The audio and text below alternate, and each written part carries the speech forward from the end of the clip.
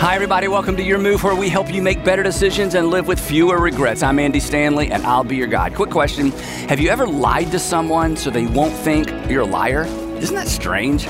Sometimes we would rather look good than actually be good, and that's not good. So we're going to talk about it right here on Your Move.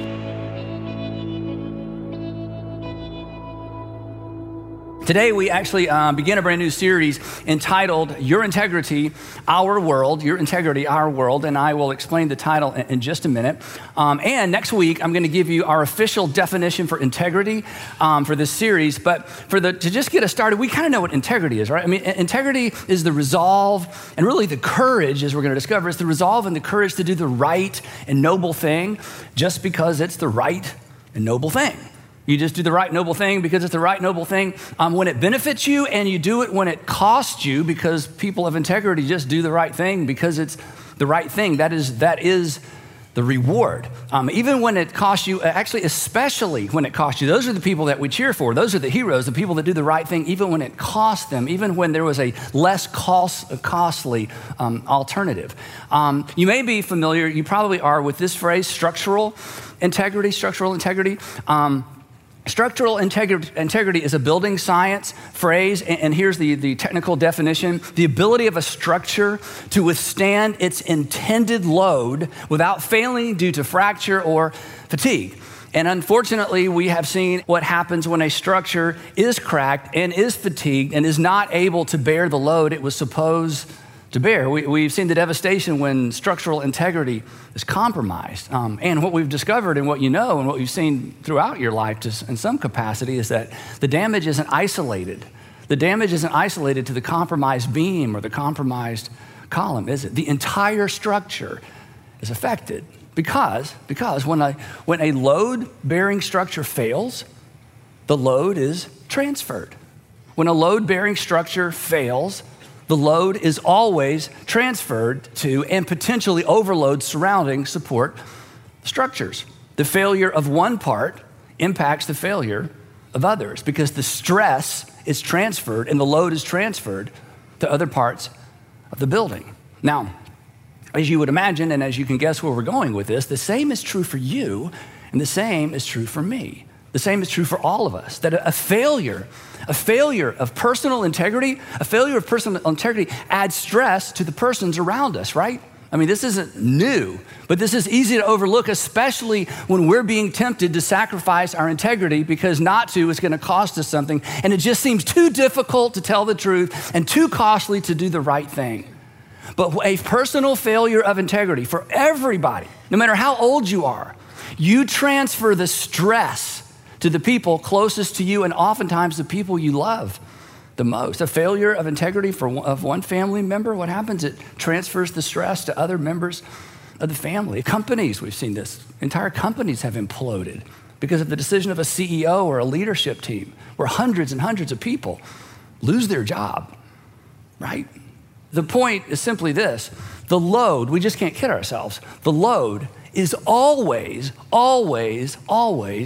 transferred, that the consequences are never isolated, that your personal failure of integrity impacts some other persons.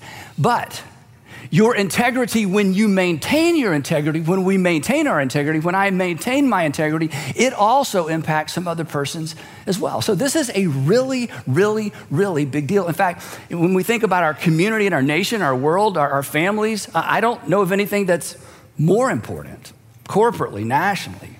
Thus our title, Your Integrity, Our World. My integrity, our world. Your integrity, your family, your community. My integrity, my family, my world.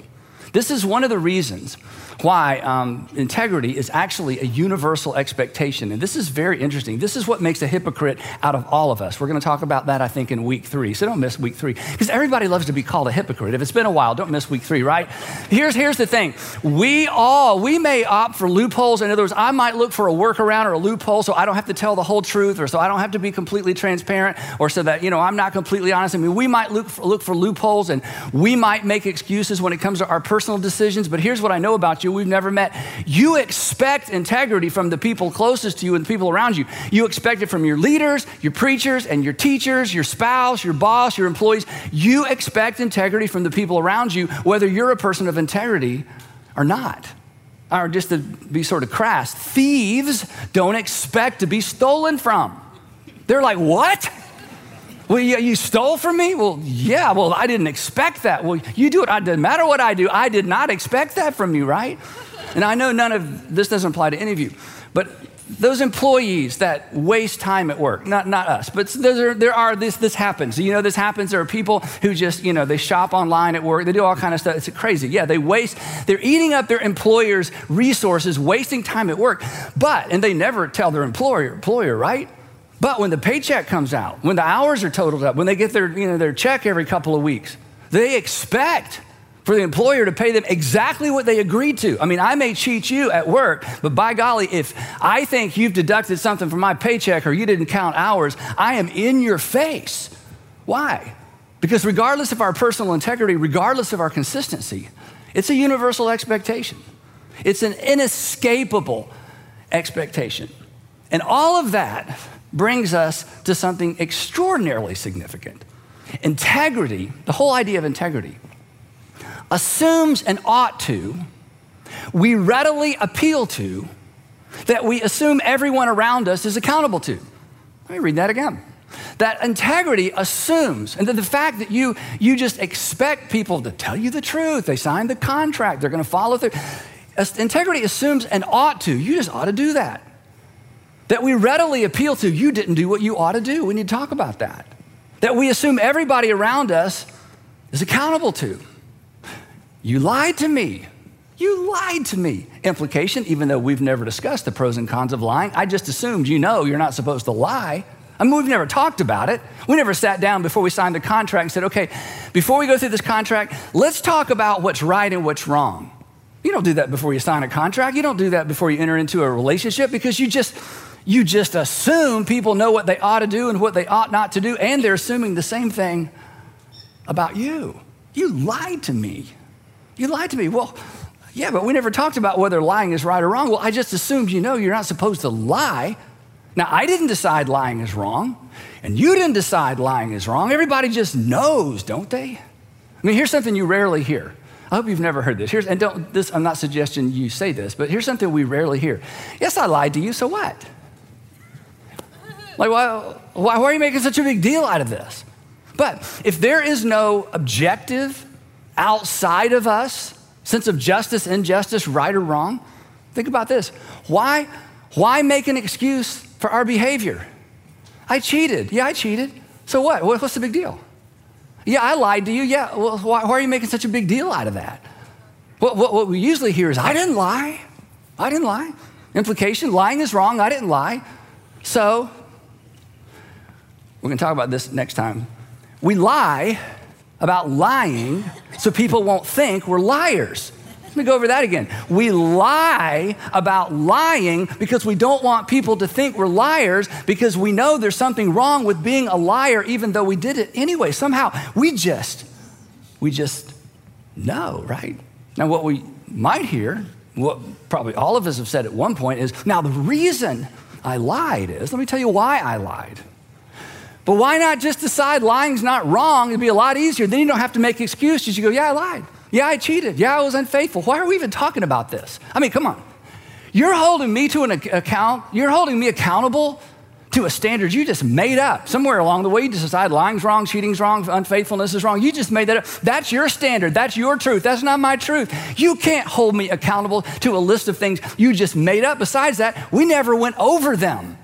We never sat down and we never even covered this stuff. So you have no right. You have no right to hold me accountable to some standard of right and wrong, just and unjust, that you just made up, any more than I have a right to hold you to my standard. But we know better. It's inescapable. We just know better. I mean, we may throw those things out as excuses from time to time, but somehow we just know better. Because, as we're going to see, there is an ought to that stands outside of you. and over you that didn't originate with you. It just is. There is an ought to. And again, it's not applied universally the same way in every culture, in every season, or in every generation. But there is a general sense of ought to that stands outside of you. You did not make it up. And over you that didn't originate with you or me, and we can't escape it. Now, here's again, the hypocrisy is just amazing. In fact, we've all done this. We might deny the existence of ought to with our actions because we don't always do what we ought to do, right? We may deny this universal sense of ought to with our personal decisions because I know I ought to, but I'm not going to do what I ought to, and I know I ought not do that, but I'm going to do it anyway. So we may kind of dismiss and deny that there's some universal sense of ought to with our actions, but never with our reactions. We react to ought to whenever someone doesn't do what they ought to, and it hurts us, or it hurts someone that we love. Now, so what does all this have to do with integrity? Everything. And here's what it has to do with it. If there is no ought to that stands outside of you and holds sway over you, in other words, if that doesn't even exist, and if you're someone who just believes that the material world is all there is and nature is all that is, I understand that. You have good reason. There's good arguments to be made for that. But if that's your worldview, if there is no ought to that stands outside of you, that holds sway over you, that holds you to some extent accountable, then integrity, let's just not kid ourselves, integrity is nothing more than a tool that you use to get your way until it gets in the way.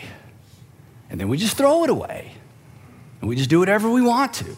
So determining what's at the bottom or the foundation of integrity, if there's an anchor at all, what it's built on has huge ramifications. Because if integrity is not connected to anything, if it's not supported by anything that actually exists, if it's not grounded in anything other than our opinion, and if it's not grounded specifically, as we're going to see, in the divine, then again, let's not kid ourselves. Integrity, what's right and wrong, ought not, just, unjust, noble, virtuous, it's fluid, right? It's fluid. It will be defined and redefined by personal and public opinion. It's just going to be defined and redefined by majority rule. Okay, now let me ask you this question, and I'm going to let you vote on this in a minute. And don't leave, okay? Don't, just to make the point, should women be allowed to vote? Should they? Or let's just vote, okay? If you think women should be allowed to vote, let's just raise of hand. Do you think women should? This is not a trick question, guys. It's like, yeah. But once upon a time, the majority said no. And then the majority said yes. And if there's nothing more to that topic than the majority, where does that leave us? Somebody says, what about the Constitution? Well, that's another good illustration. What are the rights? Again, you don't have to answer this out loud, just to get us thinking. Are the rights guaranteed by our Constitution? Are they anchored to anything? Or do we just get to make this stuff up until it's inconvenient and we decide we want to do something else?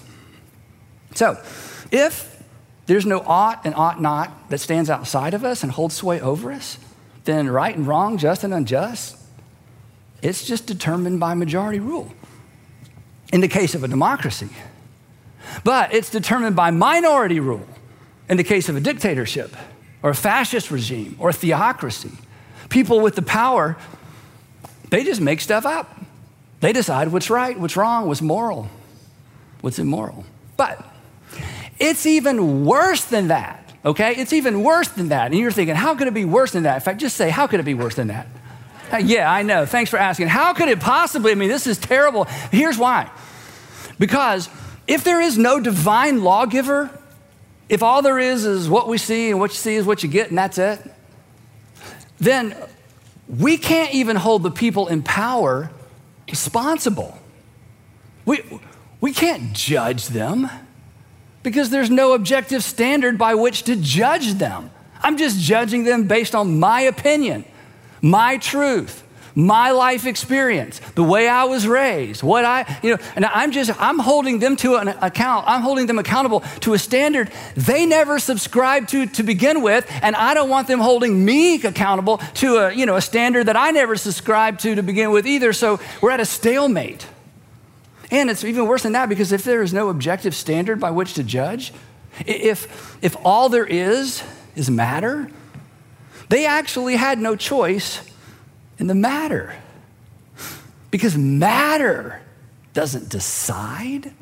Matter just is. Choices, decisions require free will. And in a purely materialistic world, there's no free will.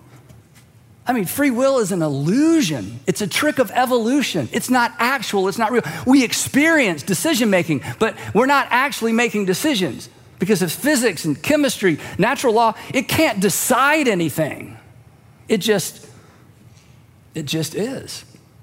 So, at the end of the day, the people who see the world differently than us, we can't judge them. We're holding them accountable to something we just made up, unless there's an ought to that we're all accountable to, that holds sway over us and judges us. If that doesn't exist in the end, it really is just survival of the fittest. Evolution by natural deselection. If there is no divine and if there is no divine lawgiver, it's just self-serving opinion. It's just majority rule. And integrity just becomes a useful tool to help other people feel guilty and to hold them accountable and to meet our expectations until it's not. And then in the end, ought to, it's just up to you. Ought to, it's just up to me. But we know better. We know better. We know better. Even if you aren't sure about a personal God, you know better. Even if you walked away from God, I mean, if you've read all the books in your personal experience day to day before this day is out, you know better. There is something outside of you that's bearing down on you. And here's the amazing thing. And this is what I don't think I can convince all of you of today, but if you'll hang with us for the next few weeks, I hope someone or something will convince you. The moment, this is so amazing to me, the moment that we attempt to justify a behavior in our minds, okay? Think about this. We're going to have one of these before the day is over. The moment you try to justify a behavior in your mind, I shouldn't, but I'm going to. I should not tell her that, but I'm going to tell her that anyway. I shouldn't lie. I should show them. I should, but I'm not. I shouldn't, but I am. The moment, as soon as you enter into that internal argument with yourself, you acknowledge the divine, whether you believe in it or not. You acknowledge accountability to something that you did not create and you can't shake. Paul, the Apostle Paul, he explained it different and better. And his is a lot shorter, so I'm just going to read you his. But, I get 30 minutes, so I just couldn't read this and dismiss, okay? But I will tell you, this is better. And he's writing to Judean and Galilean Jesus followers. They're new Christians, sons and daughters of Abraham, who were raised on Torah. They were raised on the law. I mean, and here's something we can kind of understand if we stop and think about it. Their conscience, these first century, second century too, but especially these first century Judeans, Galileans, sons and daughters of Abraham, their consciences were fine-tuned to the law of Moses.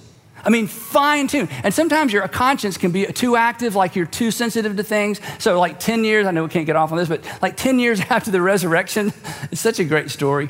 10 years after the resurrection, Peter, who's been with Jesus the whole time, the whole ministry, Peter gets to the door of Cornelius' house, and Cornelius is a Gentile, and Cornelius has invited Peter over to talk about Jesus, and he gets to Cornelius' house, and it's like, and he later says, this is the first time I've ever been in a Gentile's home.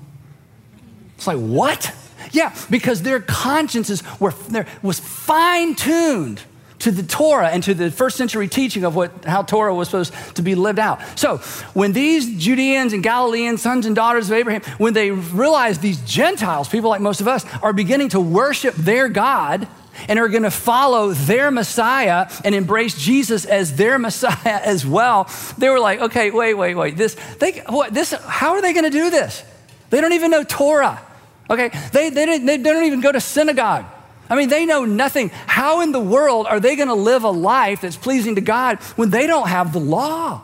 So Paul's like, that is a great question. So here is an answer. Here's what he says. When Gentiles, talking about most of us, who do not have the law, because they just didn't grow up with it. They don't have it in their hearts, their minds, their consciences aren't fine-tuned. When Gentiles who do not have the law do instinctively things required by the law, as they begin to follow Jesus and they become more honest and they quit stealing, they quit cheating, and they quit, cheating with their measure and their weights, doing in the marketplace, when they begin to live better, more ethical, more moral lives, he says there's something that's intuitive. There's something that their conscience begins to be more fine-tuned, not to Torah, not to, the law is given to the Jews. He says, but God's doing something on the inside. They just know those things are wrong. He says, when that happens, when they're like, suddenly, that didn't bother me before, but now I'm like, I'm not doing that anymore. Remember Zacchaeus? It's like he stole and stole and stole and stole. Then he meets Jesus, like, I'm giving it all back plus some. It's like, whoa, what happened? What did you read? I didn't read anything. I just met Jesus. I didn't have to read it. It's like suddenly my eyes are open. I see the world a different way. He says, Paul, when that happens, they are a law for themselves, even though they don't have the law. They have a law. They don't have the law. They don't have Torah. But where did that come from? Where does this enlightenment come from? Where does this sense of right and wrong that suddenly their eyes are open to? Paul says, they show, he said, I've been around. I've been all around the Mediterranean basin, inviting Gentiles to following Jesus. Here's what I've discovered.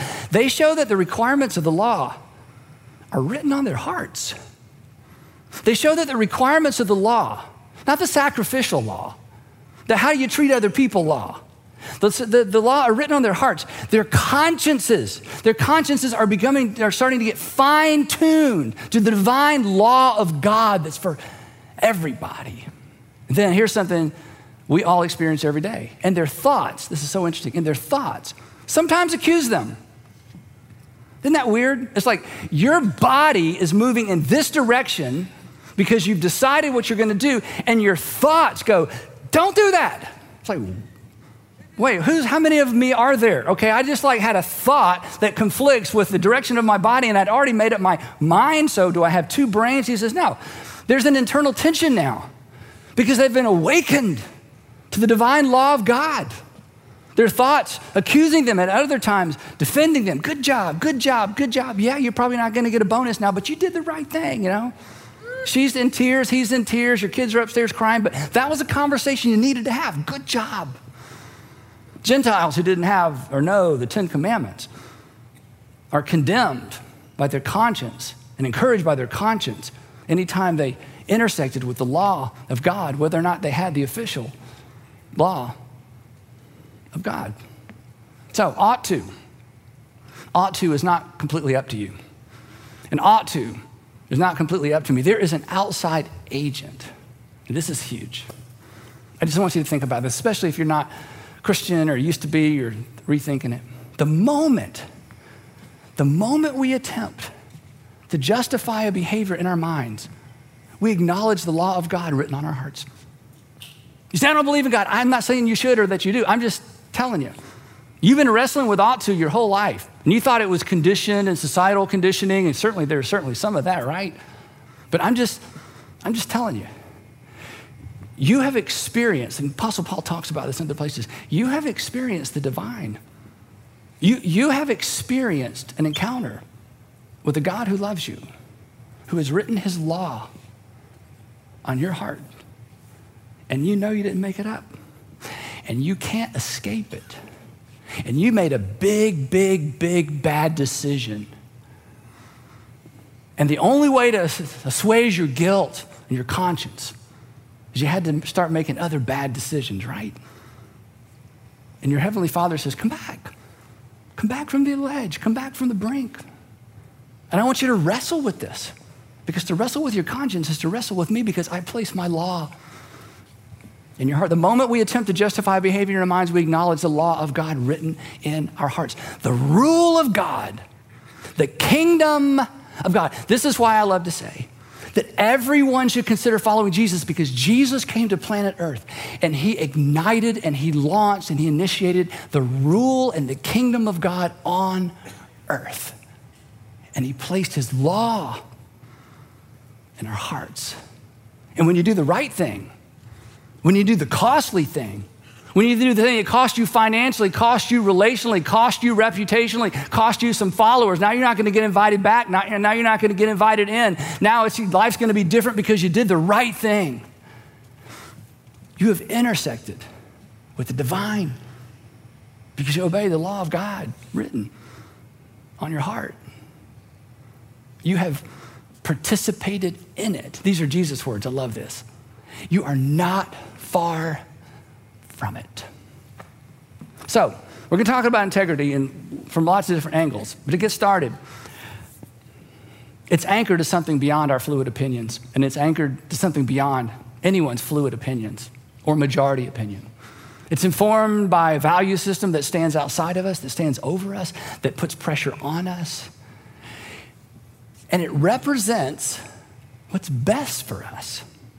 And it represents what's best for the people around us. And the reason you know it's what's best for you is because when someone treats you the way they ought not treat you, you appeal to the law of God in your heart. And you appeal to the law of God that you hope is in their heart as well. It's more than simply being a good person. It's living in sync with the will of God. When you do what's right, and it costs you, you declare the rule of God over you. You're not just making a good decision. This is what's so amazing. You're not just doing the right thing. You are declaring the rule of God over you, and you are participating in the kingdom of God, whether you meant to or not, and whether you believe in God or not. And when you insist that other people treat other people justly, and when you insist that other people treat other people right, and when you insist that other people treat other people fairly, you're participating in the kingdom of God as well. So, wrapping this up, integrity. We expect it. You can't not expect it. We celebrate it. Every time you see it, you celebrate it. Those are the heroes, right? And we can't escape it. But the questions is this. The questions are these, I guess. How do you get it? For some of you, how do you get it back? How do you guard it? How do you model it for your kids? That's what this series is all about. So, don't miss part 2 of Your Integrity, Our World. Next time, we're going to talk about how to position integrity as your guide. So, I hope to see you then. Well, thanks so much for listening to the Your Move podcast, and be sure to check out our website where you'll find your next step, including resources like our free conversation starters based on today's episode. You can access those by simply clicking on the link in our show notes. Also, if you enjoyed today's episode, take a minute to subscribe, rate, and review this podcast. Join us next time, and we will continue to explore how to make better decisions and live with fewer regrets. Thanks for listening.